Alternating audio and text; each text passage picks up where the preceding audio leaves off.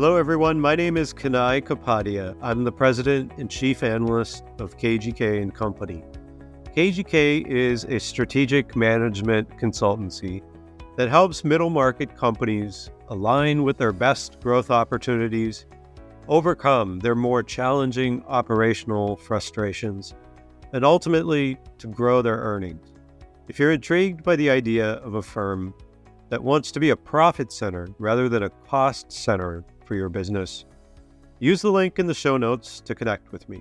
On this episode of Hindsight, I'll be talking with Dave Fuzichin, who is CEO of Analytics8. Dave, I find the story of how Analytics8 began a great example of what entrepreneurship really looks like. Could you set the stage by sharing that story with us? Sure. So Analytics8 started in 2002 in Australia. And I didn't come along until 2005. I had quit my job. I worked at Business Objects. I was a services manager for the Great Lakes region there. And I left Business Objects thinking I could kind of get any job that I wanted. End up nobody hired me after that. So I ended up going in, doing independent consulting work. And for about a year, I did that. I put a business plan together, and I wish I could find that business plan because nothing in that business plan really came to happen. But it was a good exercise in going through that. About a year into that, I realized I could only do so much on my own, and decided to create a business and start hiring some contractors and moving ahead. I didn't have any capital. I didn't have really much other than my own skills and some folks that I had met through my career. But around that time, a friend of mine in Australia, his name's Alex, gave me a call, and he said, and I'd worked with Alex previously, and I thought highly of him. And Alex wondered if I wanted to come, join his company in Australia. The company was Analytics8. And I said I didn't want to move to Australia. I had a girlfriend at the time who I married, and I had started my company here in the United States, but it had just gotten started. And Alex wondered if I wanted to, sell my company that I had just started to him and his partners. And I said, well, why would you want to buy my company? I really don't have any customers. I don't have any employees. I don't have anything. Right. And he says, well, how much would you sell it for? And I told him, I'll sell it to you for $1 million. And that was before we had any customers or anything. Yeah. And this is one of the turning points of my career, and I guess Alex's career too. And when he answered, he said, I don't know about $1 million, but I'll buy you a plane ticket. You come down, spend some time with me and my partners in Australia, and we'll see if we can come up with a deal. So I thought that was a good idea. So I took my business plan that I put together. I got on a plane, went down to Australia, met up with my friend Alex. We talked, he and the two other partners, JC and Hedda. We sat in some bars in Sydney and kind of talked about what we wanted to do and what we were doing. They were pretty small at the time. They were only, I think they may have had 5-6 employees, counting the three partners. So they were real small, but they had something going on. They were legitimate, even though they were small. We ended up deciding we wanted to go into business together. We had our lawyers kind of draw up some papers as to what that would look like. But at that time, my lawyer was telling me, hey, this is a bad idea. Why would you give these guys in Australia, so much equity, in something that you're just getting started? And the lawyers in Australia, why would you do this? It's a bad deal. Why would you give that guy in America all that money for with no guarantees he can run off with the money? You have no guarantees anything's going to work out. Mm-hmm. Got together and said, our lawyers think this is a terrible idea. Let's do it. So we signed the papers, and that helped kind of get things jump started. I was able to go to clients and talk to them about, we've done this and we've done that. And it may have been out of Australia, but it was Analytics8 that had done it. Yeah. So at that time, and they gave us it gave me a very small amount of money, which I also had to pay for my salary. In hindsight, it was a joke in terms of starting a company with that little capital. But I was young enough. I was the right combination of naive and not smart enough to know that you can't start a company with that little money, but just barely capable enough of making something happen. And it just thread the needle just right to get it going at that time. Mm-hmm. So that's the origin. What did I'm curious, what was the vision in the business plan that you wrote? So I mean, it was similar in terms of what we're doing now. I mean, it's the same thing with data and analytics. We called it data warehousing and business intelligence back then, but very, very much the same kind of work. I'd worked, like I said, I worked at Business Objects, and I knew that space pretty well. So it was a consulting company to do that. But my business plan had envisioned, hiring contractors because I couldn't handle, with no capital, I couldn't handle, payroll, and having that difference in having to pay someone and then collect money, having to pay them now, but collect the money later. So it was, and I had, if I remember, I had 3 contractors that I was going to work with, who I'd kind of lined up and wanted to work with me, and none of them ended up working with me. So, and the clients that I thought we were going to get, we didn't get those clients. We got different clients. But it was, So I guess it's Eisenhower said something to the effect of the act of planning is valuable, but the plans themselves are not valuable. So I found that to be the case, certainly with writing that business plan.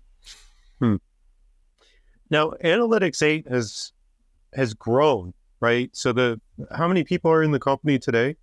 Well, we're growing pretty fast now.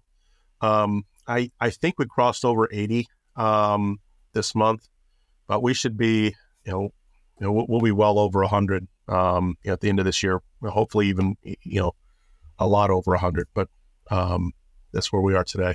Okay. Over the years, what have been the key success factors that have allowed you to get to this point? Yeah, I think the key thing has been hiring and working with the right people. And I always tell people that's what I like the most about my job, is that I work with people who I enjoy working with, and I've ended up, I've hired great people, and then they've hired great people, and I think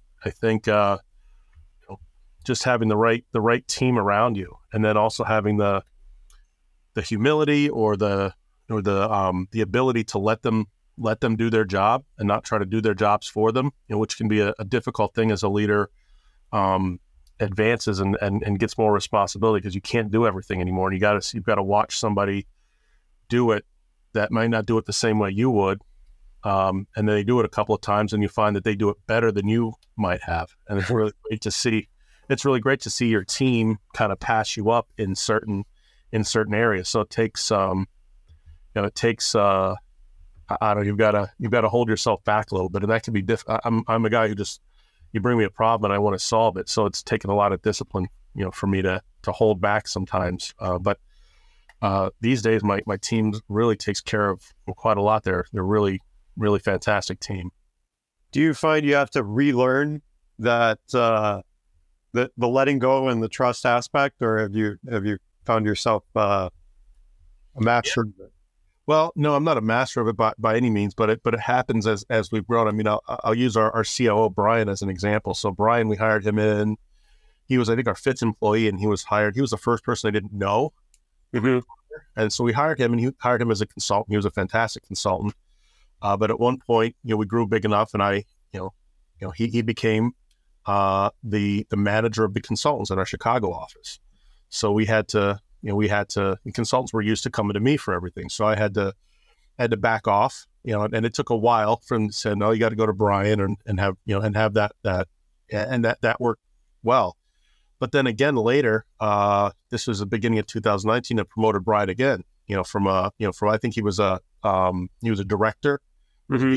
and then he got promoted to our chief operating officer, which meant all of sales, all of consulting, and some other functions are under him. So I had to kind of learn to back off again, because his scope, as the company's scope grew, his grew, and I had to, kind of back off again. And I, I've seen that happen, with other folks too, but he's a particularly long-term example because he's been with the company for almost 15 years. Yeah. How has your role evolved, and what exactly is it today, given the team that you've built? Yes, I think that's something I also like about my job, that it's changed over time. When we started, I consulted a lot. I sold a lot, and I don't consult much at all anymore, hardly at all. And I don't sell really directly anymore. I don't carry a bag, so to speak. I help on sales calls, and I work with the team, but I don't do that. I used to do our books, I used to do our finance, and I don't do that anymore. I have a CFO and a team that does that. So I find as we've grown, it's just kind of me shedding responsibilities. And each time we do it, I'm a little bit afraid that there's, now what am I going to do? But there's always stuff to do. So today I'm looking after, long-term strategy. I'm working with some of our key accounts, working on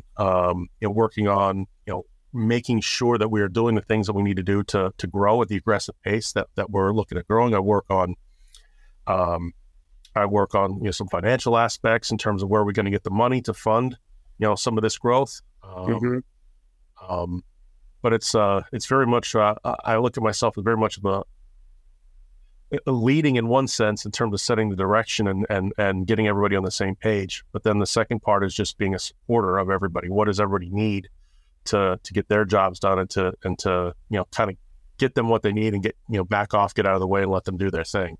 Yeah, just keep doing that. You mentioned hiring good people. Everyone defines good a little bit differently. How do you define it in your mind? That's a good question.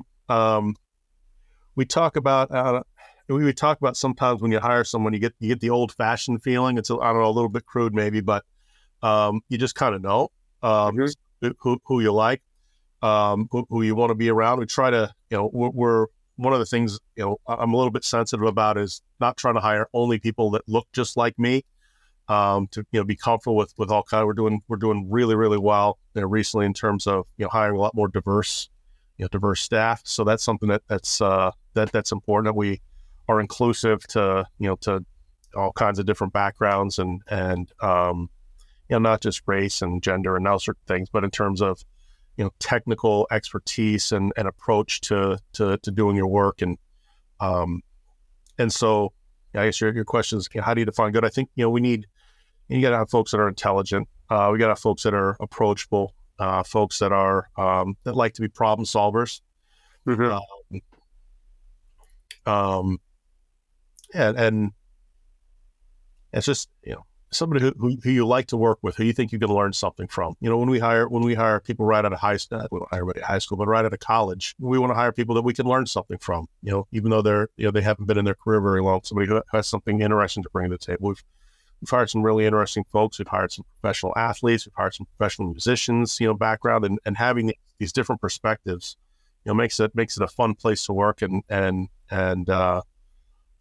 I think serves our clients really well, and having different folks with interesting backgrounds.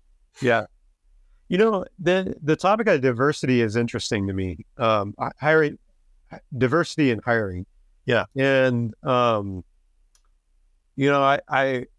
my thinking on this topic has evolved as of late, because the more I read about it, the more I realize I have pretty limited knowledge. What has worked for you in terms of making that materialize? Yeah, is it policy, or what is it?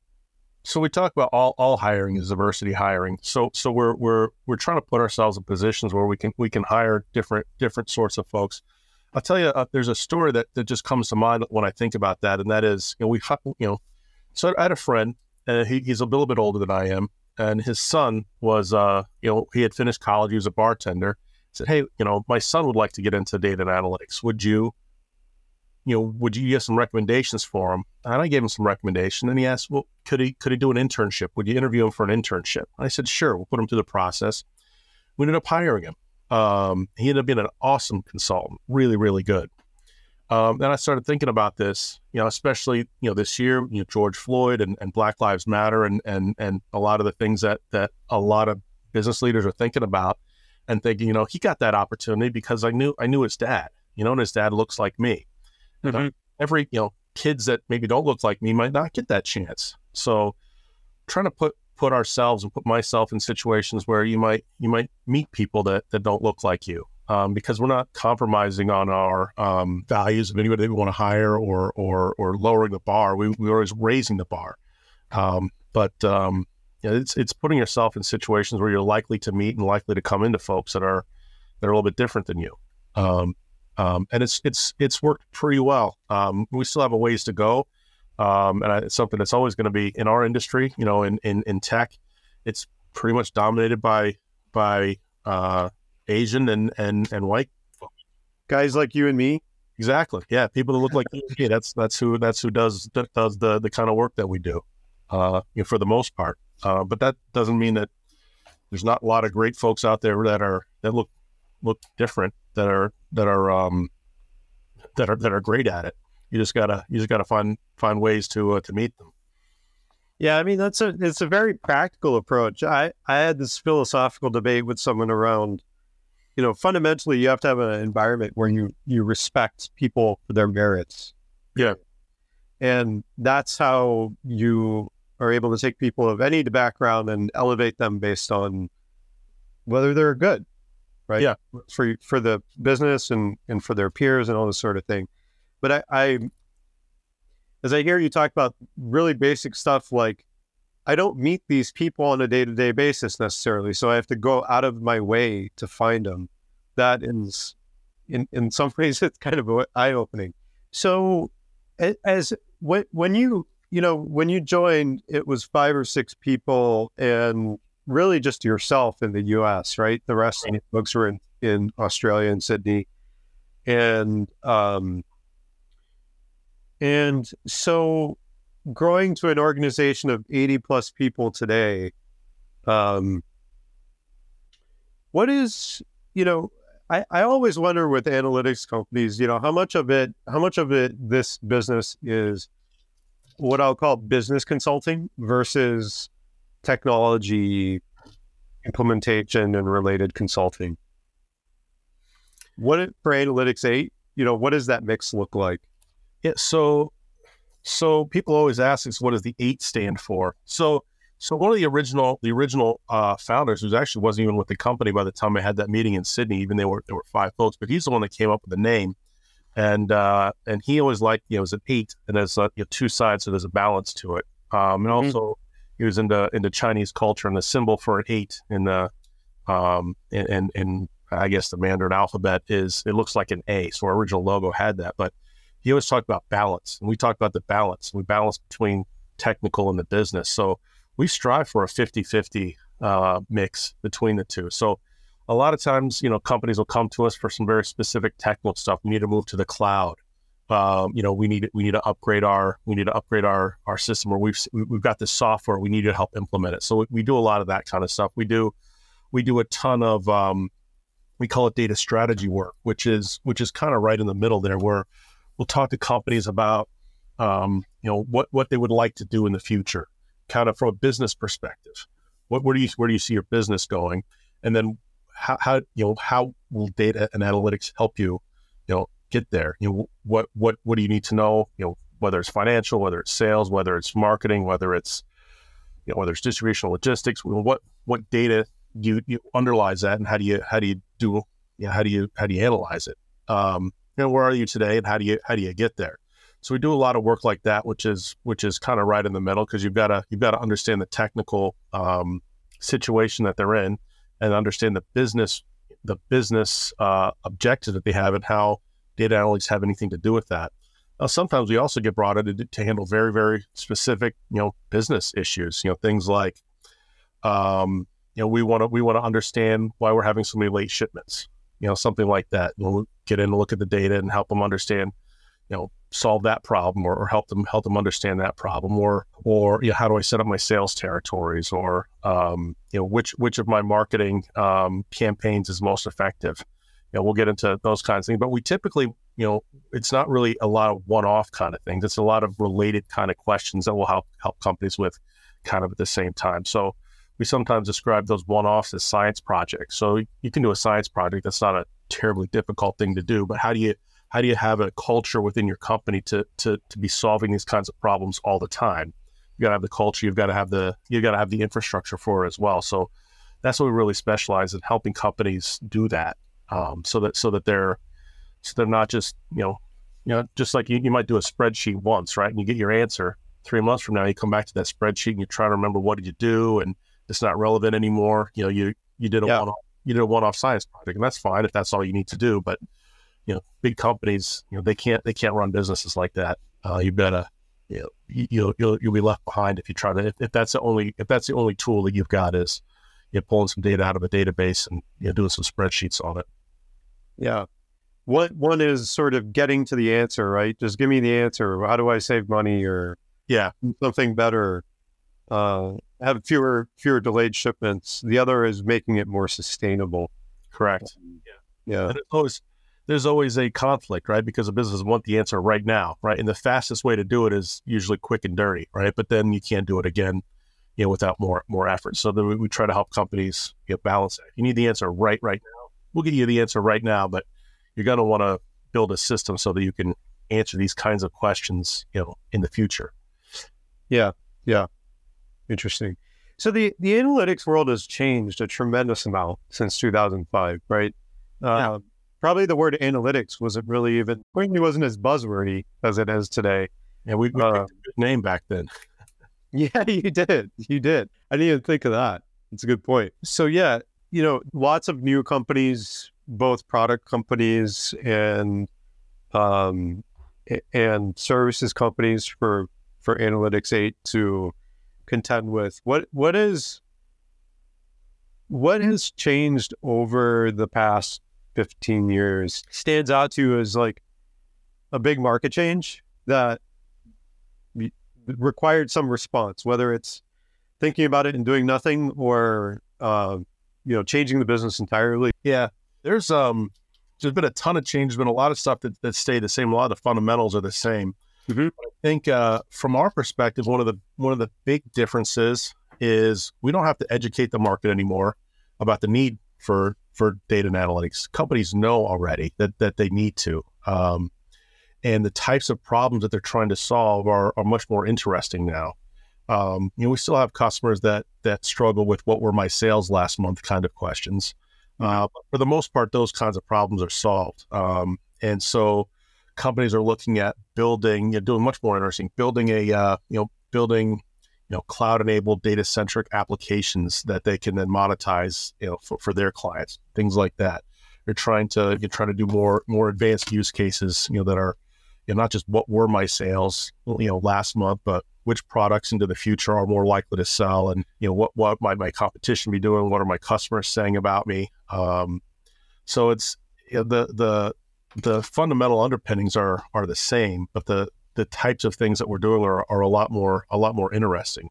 And I guess it's I don't need to say so, but the amount and the types of data that the companies are working with is on a scale that there just wasn't 15 years ago, 20 years ago now.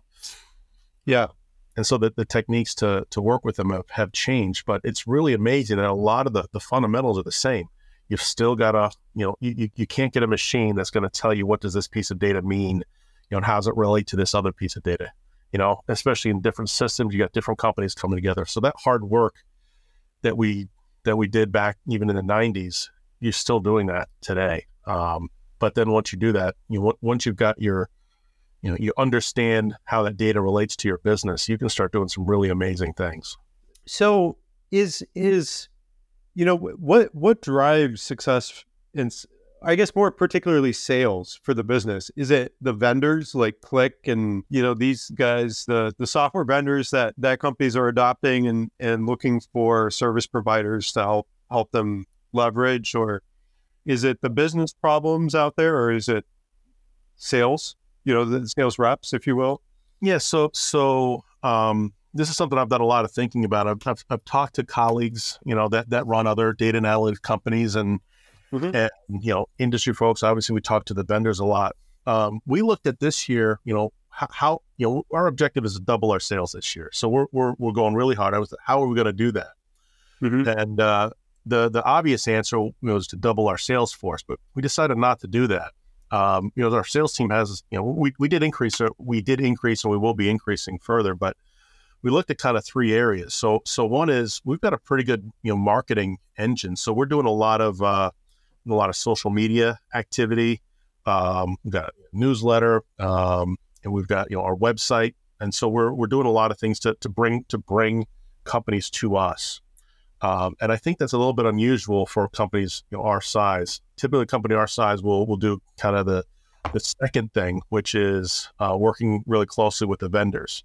So working with you mentioned Click, but we're working with Google, we're working with Microsoft, Amazon, Snowflake. We're working with several different companies, and that channel is typically where I always say smaller, medium-sized, analytics, companies typically will get a lot of their leads. Historically, at times we've gotten a lot of leads that way. Recently, we mostly don't. We get some, and then of course the third one is your existing clients. So keep doing more for the clients that you've got, and get referrals, from them to their colleagues who may be at other companies or subsidiaries or whatever, or even other departments. Mm-hmm. So I think we do a pretty good job of getting new leads in, but then we've got a sales team that follows up on those leads and then works as an account manager with their clients to do more and more. And then of course you've got the consultants who are there on a day-to-day basis doing a great job and looking out for what else do they need and reporting back to the sales team and being, we tell everybody that they're in sales. We tell everybody that they're in consulting. When a consultant is working on a project, we don't like them to have blinders on. We want them to be talking to folks and understand, what's going on. We talked about some of the business aspects, and we always want our consultants, even doing the most technical work, to understand what the business purpose behind it is. Why do they care about this? So that they can understand and look for maybe a different way to do it, or a different angle, or something that we could do a little bit more. So it's really those three areas where our clients come from. So it's incoming, through some of our marketing efforts, it's existing clients, and that's through the channels through our vendor partners. Every company needs to determine who it is and what it isn't. When you think about the company's strategy, are there customers or services that you've determined are not for Analytics8? Certainly from a geographic perspective, that's one thing. One thing that's been a change in strategy a long time ago, but at one point, we had aspirations, and we still have aspirations to kind of be a national, to cover the entire United States. But I think we went after it a little bit too soon. We started opening offices. We had an office in San Francisco. We had an office in New York, and those offices turned out, we were getting some customers, and it was going okay, but it was too difficult to support, all of these offices when there's plenty of business just here in Chicago. We've got offices in Chicago. We've got Dallas. We've got Raleigh, North Carolina, and just trying to be spread too far it just wasn't worth it. So we shut the offices, on the coast, and then focused, not, North Carolina is aside, but we don't need to be spread as geographically thin as we were. That may come at some point, but we could be double, triple, maybe even 10 times the size of company that we are, and only service clients in Chicago. Yeah. Was it that it wasn't working commercially and you weren't able to generate the customer volume to support it? Was it too hard to support them? Was it more expensive than it was worth? Well, I think it was a little bit of all of the above. Salaries in New York and salaries in San Francisco are pretty high. Yeah, over pretty quick. That was probably the least of it. I think if we would have had a real focus and said, look, we're going to go hard in San Francisco and put a lot of resources into it, we would have done great.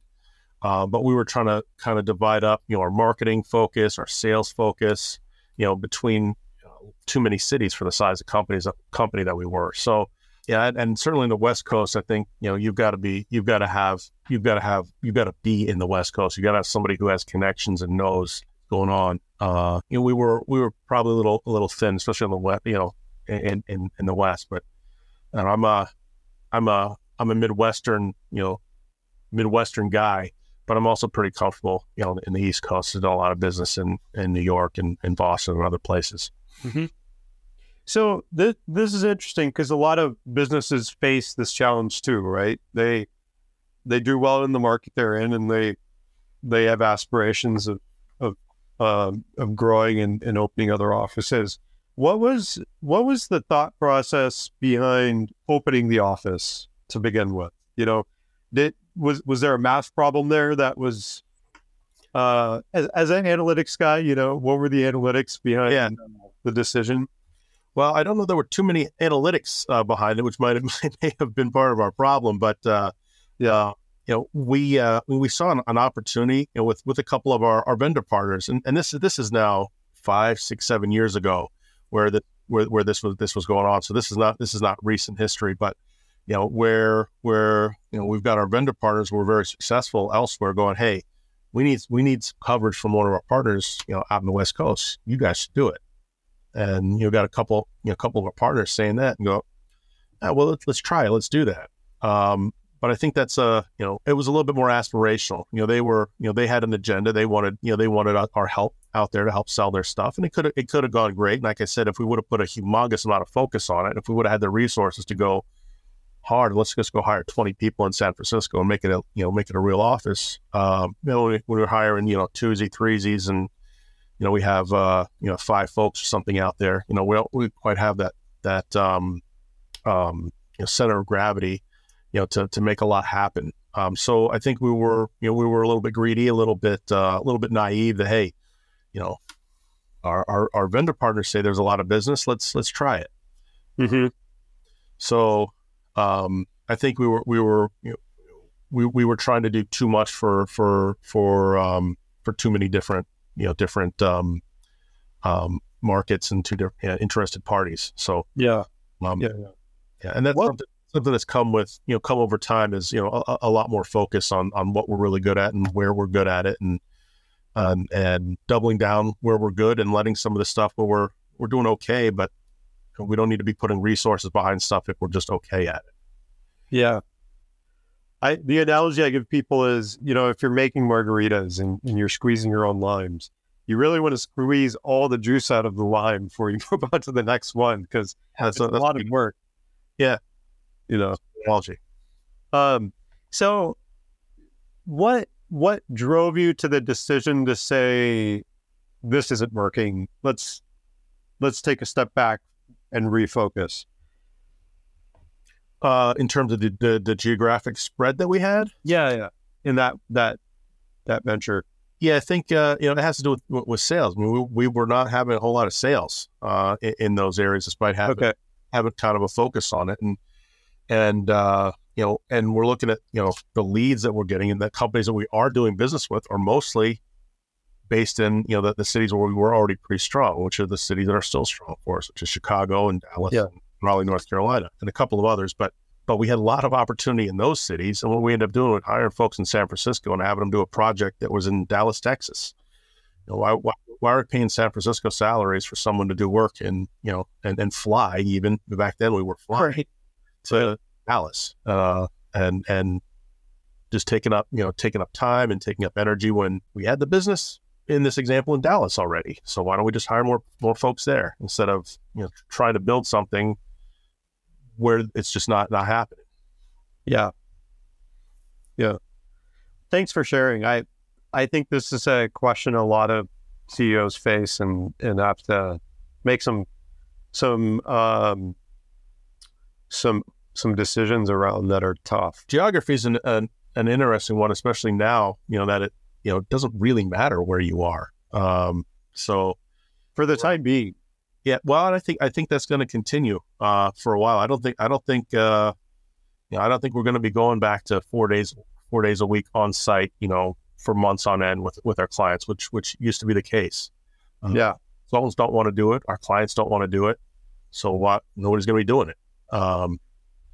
There's still benefits certainly being face to face, but that is definitely something that keeps me up at night a little bit, knowing that the competition, both for talent and for our clients, can be global, even more than it was before. So I was talking to somebody earlier today, and I said, really, the only only protection that we have is our skills. Our borders don't protect us, our laws don't protect us. We just have to be really good at what we do. That's how we're going to compete. How do you do that as the organization scales? Be good at what you do. For us, mentorship is a big thing. So we have folks, and look, we're not big enough to have a humongous, nobody can get lost in our company. If you have a problem, you got to know, right? I'm not sure when that kicks in. I don't think it's going to kick in until you have, a couple hundred folks probably. But mentorship is a big deal for us. So we have folks have their direct reports, right? They're on a team, a consulting team, but then they we have this concept especially when new consultants come in, where we have them declare a major and a minor. It's just this concept, especially it works well. It's really relevant for folks coming out of college, where pick one technology is going to be kind of your main thing, and then a secondary one that's kind of on the back burner, one that's a little bit more aspirational. And then there are groups that kind of form around that. There's leaders around each of those technologies end up being our practices. And so we've got practice leads that are working with them. And then we pair all of our new folks up with more senior folks, and it's really important, especially that we've all been, we haven't been in the office. We haven't had anybody in our office for a year, and we've hired 25, 30 folks since the pandemic started, and trying to keep them really connected. And so having each of our new employees have several folks that they can go to and feel like they're part of the team, and have somebody looking out for them. Another thing we've done, so we promoted a couple of folks to run we call them service line. So it's the highest level of what we do. So we have a data strategy service line, we have a data management service line, we have an analytics service line. So we promoted a few folks to run those areas, and it's been a really good move. I think this is something that's helped us quite a lot, because they don't have quotas, they don't have to sell, and they don't have to bill either. They can do either if they want to, but these are folks that are very senior, been around, they know what to do, they know how to. They help with sales. And they kind of help set the direction in terms of what we're doing with those particular areas. So we have data strategy meetups on Mondays over lunch. Anybody can join if they want to. We've got our VP of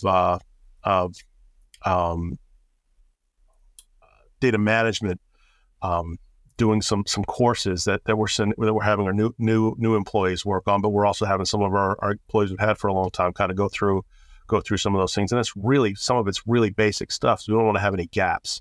It's basic stuff like, data modeling, like SQL. How do you move data around? What if you have 50 terabytes of data and you've got to move it from one place to another securely? How do you even think about that problem? Some real basic stuff like that we're working, and some basic programming concepts too, which we're seeing a lot more need for, not just writing SQL, but writing Python code and things like that. So having these three folks have an external look and always looking at that, they're kind of our product managers really, looking at what it is that we do and making sure that our team has the right skills and that we don't have gaps. And that's something we just put in place like 4 months ago at the beginning of this year, and it's working out really well. So the heads of service lines don't have a sales target or a billable target. How do you measure success? Well, so with all of our executives, they are measured by the success of the company. So 100% of their bonus, 100%. Now they've got internal objectives as to what they're trying to do, but in terms of their bonus and in terms of how they're compensated, we have them tied in with the success of the company. And we have different targets, whether that's revenue or whether it's profitability or whatever. But they're tied in it, so they're paid. That's the same way I'm compensated, is the success of the company. And so that's been a really we've had that in place for our top executives for quite a long time, but that's been a really it wasn't popular at first because folks want to I did a great job, somebody over there didn't do a great job, why do I get the same bonus as them? But over time, those complaints have kind of fallen away, and folks, they're really working together as a team, helping each other out, and that's been really helpful. But I think it's important to get the right folks in those jobs, because it's, it is very, they can kind of choose a little bit about, quite a bit about what do they do from a day-to-day perspective. So, we are looking at revenues coming from those service lines, right? So those are things we're measuring and looking at.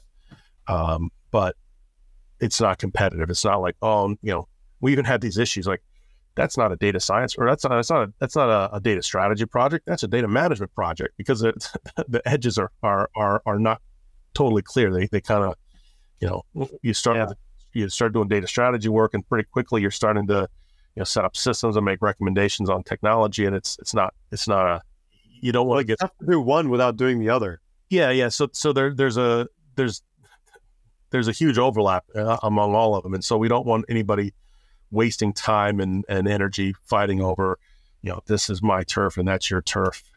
It's all the same. So, but we do measure it, and we do make determinations but it's not high stakes. So nobody's getting a bonus based on, hey, we did more data science work than we did, snowflake work or something like that. What have been, you've talked about geographical expansion. What have been some of the other, really tough business situations, whether it's external circumstances or problems that have emerged internally that you guys have worked through over the years? Yeah, I say personally, there's been a couple of situations that have been pretty challenging. I've had to let go a couple of really, really senior folks over time, and those have been challenging situations and ones that have ended up being good decisions. But you question yourself. Am I making the right move here? I let go a head of sales who had been really instrumental in the early days of Analytics8, and I wasn't, to be honest, I wasn't sure that was the right move. But it was the right move. And things, it was kind of a shock to the system, but we've grown, immensely since then, and it's grown kind of in the direction that we wanted to grow. So we had to let go of CFO as well. That was maybe an easier, decision, because he was, he was really not up to kind of the task of supporting the growth of the business and taking care of some of the basic operational things. That was still a tough decision, and switching out a CFO, when they're the ones that know how everybody is paid, know where all the money is, they have their fingers in everything. Have somebody else come in and pick that up was a real operational challenge, but we hired the right person for that. We hired our current CFO, Tracy, who she's amazing. And that was kind of her trial by fire. She came in one day, said, all right, here's all the passwords. Here's access to the system. Here's our accountants, here's our banker. Let's get to work and figure out, what's going on here, because it's a mess. Right. Payroll is supposed to be on Tuesday. Yeah, we got payroll. I think we got money in the bank for it. Right. I'm not sure we're getting all the invoices out. So we got to get this up. And she came in very methodically. We replaced, the whole accounting team, through that, and didn't miss a beat. Of course, we never missed a payroll. We didn't miss paying anybody, and we, collected everything that we were supposed to collect.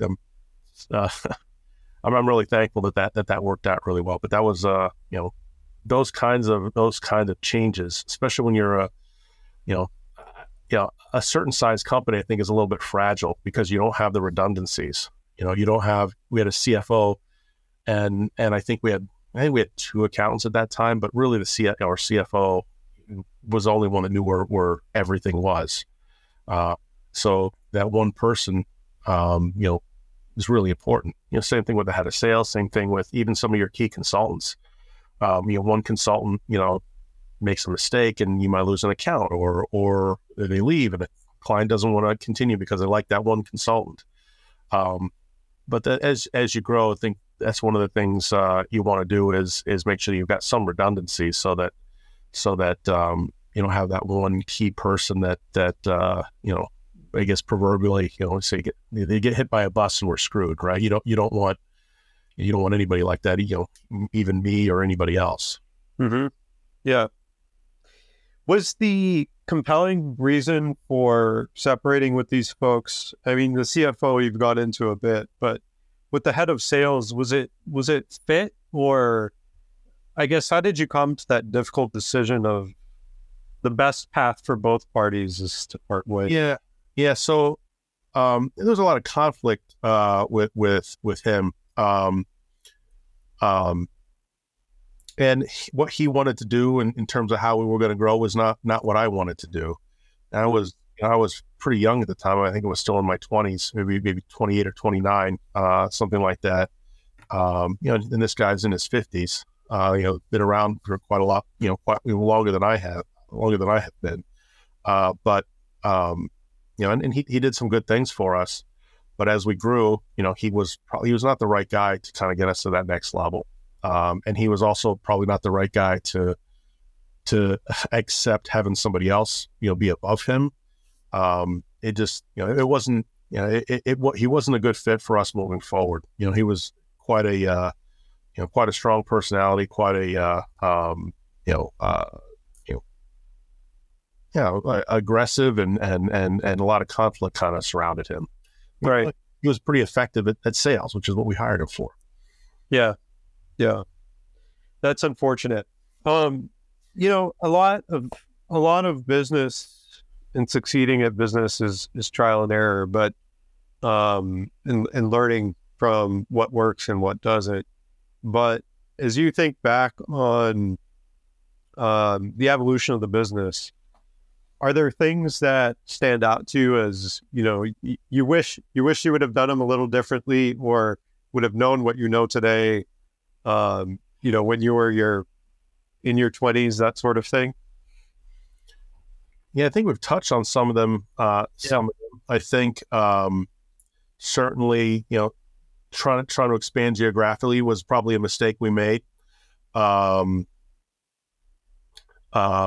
We've certainly learned a whole lot about marketing and about, not just marketing, but, how do we connect with customers and potential customers better? And if we would have known what we know now, 15 years ago or whatever, we would be well ahead of where we are now. What could you have learned? What could you have learned 15 years ago, or who could you have hired, or that sort of thing that would have just really accelerated the learning curve? I think it has to do with focus, and on, I think it's kind of a similar symptom that we had in terms of geographic expansion, but trying to be everything to everybody. When you're everything to everybody, you're not differentiated from anybody. Yeah, I do that. Yeah, we do everything. So you do nothing. So really getting a messaging, a much tighter messaging about what we do, and now we're big enough where we can handle different technologies and different business cases. But when you're 5-6 people, back then, to focus a little bit more in terms of finding something that works, whatever it was that worked, and just doing that over and over again, as opposed to kind of hopping around, so throwing the mud or whatever against the wall and see what sticks, right? That's probably the approach we took before, but it's a lot more methodical. I mean, we do analytics on ourselves now. We didn't do that, and we've only had a really good system, for doing analytics on our sales, on our marketing, on our finance, probably for like 2 years now. Before that, we were the proverbial, cobbler's son who doesn't have any shoes. We go for everybody else, but we didn't make it for ourselves. So, I can go tell you where, what kind of projects lead to more projects. I can tell you that, when I couldn't tell you that, 15 years ago. I guess the other thing is I think it probably would have been a little bit more bold in some areas, and more confident and going for bigger projects and focusing on companies and organizations that have the capacity to do a lot of project work for us, or they have a lot of needs. So go up market, so to speak. Yeah. So one of the things that happened when we're smaller is we did a lot of work with Click, and they're still a great partner. It's great technology, great partner of ours. But they kind of had a plan where they want their partners, which we were one of them. We were and still are one of their top partners, but want us to work with smaller companies. They want their internal team to work on the big companies. We work on the small companies. Well, when I look at our customers over time, we spend just as much time on these little teeny customers that spend a couple $1,000, a couple tens of thousands of dollars, as we do on the ones that spend $1 million. So it doesn't necessarily have to be larger companies. There is a correlation there, of course, but the companies that have a lot of needs are the ones that we should have been focusing on. Those are the ones we're focused on now, and we're not going to turn anybody down that has needs that comes to us. But in terms of our effort in trying to get new clients, we're only trying to get clients that have a lot of needs now. So we were going for every single thing we possibly could when we were smaller. I think, Do you think that was necessary for the time, or? I don't think so. No, I think a little bit of that is certainly necessary, but for us, I think it was another one of those examples of trying to do too much too soon. Like trying to open new offices. It's like we're trying to do everything for every single company that comes our way, and spending a lot of time trying to sell a deal that's going to get us a profit of could be even hundreds of dollars, where we could have been spending that effort taking care of one of our bigger clients, and getting another 100,000 or another $1 million deal. Yeah. But like I said, we wouldn't turn, somebody comes to us and, hey, we need you to do something real, for us, and it's, $10,000. If it's just right there, we can help them real quick. Of course, we're going to do that, but we're not going to try to go find customers like that. Mm-hmm. Yeah. There's one last thing I'd like to ask you about, and it has to do with building the business off of your own capabilities versus the capabilities of your vendors. It's a pretty common occurrence, and it's a successful model, which is probably why it happens so much, to sort of attach yourself to a vendor like Click, or choose the vendor, Tableau, whatever your competencies in, and to sort of build your company around that. And it's easy, relatively speaking, because you don't have to figure out your messaging or what you do versus not do. Yeah. So as you stray from that well-trodden model of attaching yourself to the vendor, is that, I guess I'm wondering, does that work better or not?